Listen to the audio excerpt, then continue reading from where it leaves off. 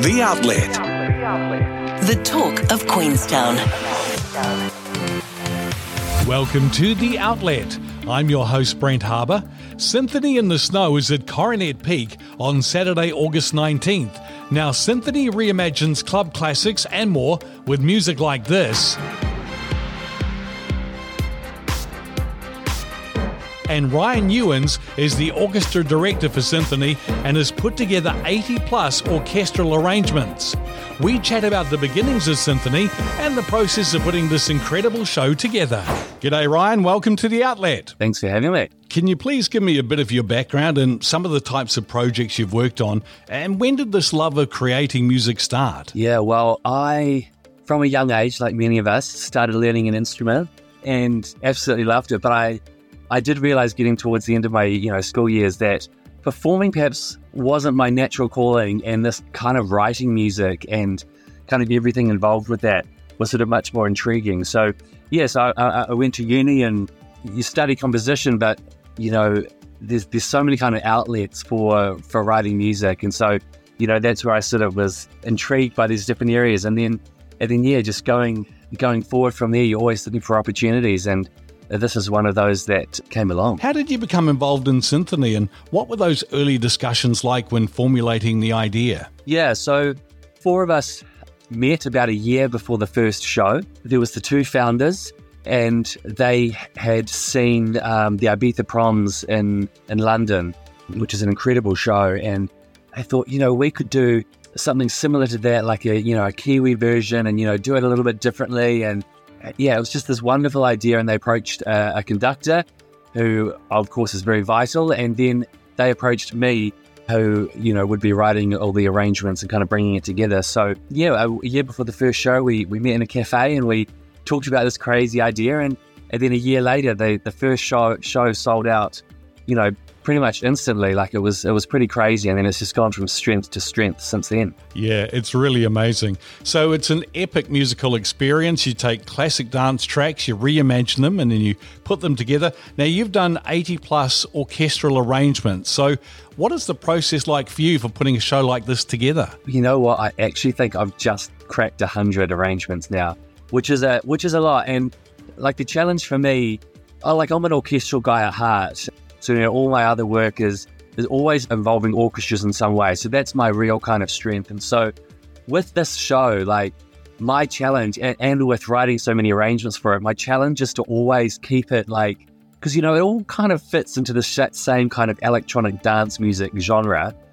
But yeah, my challenge is to keep it really fresh and really exciting for the musicians, as well as obviously the audience. And I want to be hitting different bases. I want to, people who just love electronic dance music and they're totally in that kind of scene, I want them to get what they need out of the music, but also those who are coming from kind of different perspectives, I want them to take kind of different, take different things from the show. So yeah, there's a real kind of challenge there. So how it comes together though, we have a music director who's Dick Johnson, incredible New Zealand DJ music producer.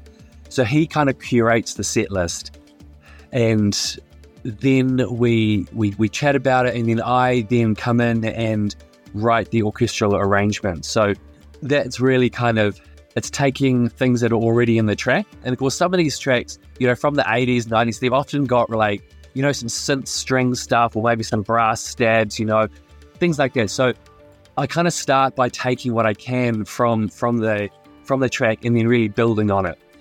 But then of course, we have a full orchestra on stage, and we have different sizes of orchestra, and our Queenstown show is a slightly smaller one, but we have an orchestra there, and there's so many possibilities with the color and the sound.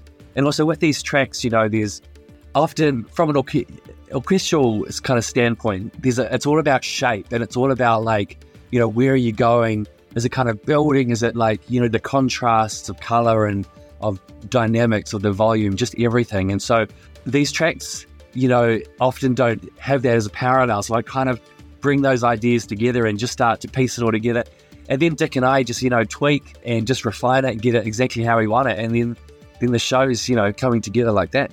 Well, I was watching some YouTube videos with my daughters last night. We sort of went down the rabbit hole with symphony quite a bit. Right. One of my favourite New Zealand singers is Jeremy Redmore, and we were watching the Avicii Wake Me Up. It was just so great, the way it all built, and he was singing. It was fantastic. So when it comes to getting the singers, how do you match the voices with what you're doing? Yeah, so we really use the show as a focus. So we curate that show and get it to the best possible show we can.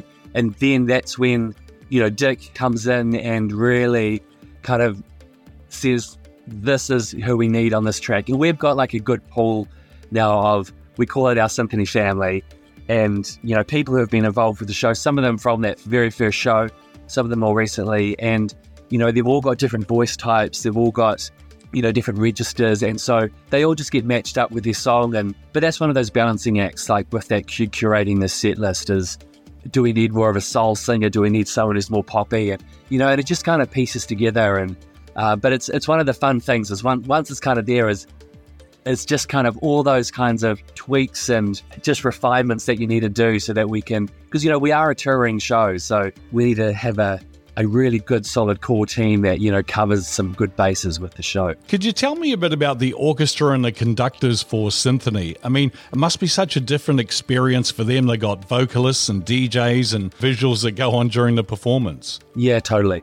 For some musicians, it's a little bit of a nervous kind of show to be involved with, just because it's such an unknown. But for others, it's their absolute element. It's by the time we get to the end of a show, always, they're just absolutely having a ball. And I think part of that for the actual orchestral musicians is the response is so immediate to what you're doing. Like in a normal orchestral concert, you perform a piece of music. Sometimes it's, 20, 30 minutes long, and then there's some applause at the end.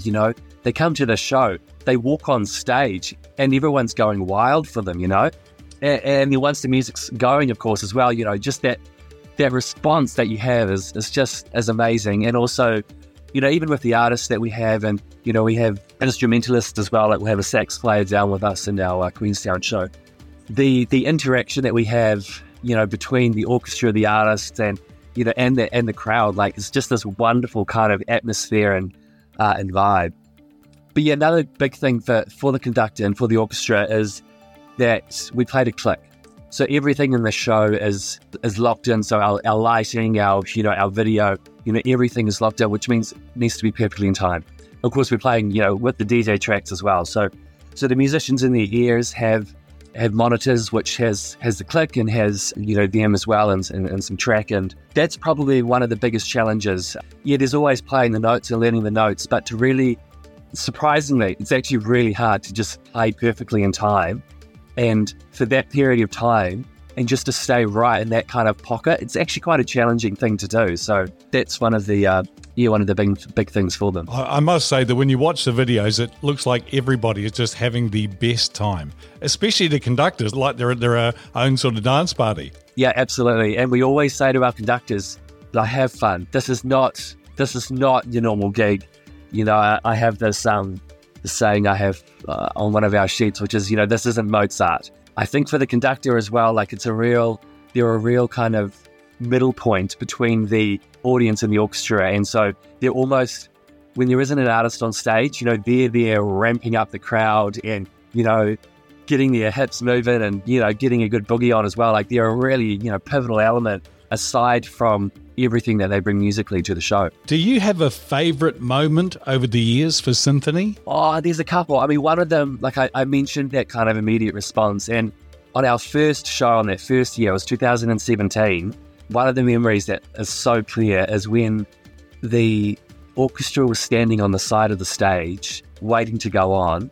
It was already like almost deafening, just the noise of them just so eager to get everyone on stage.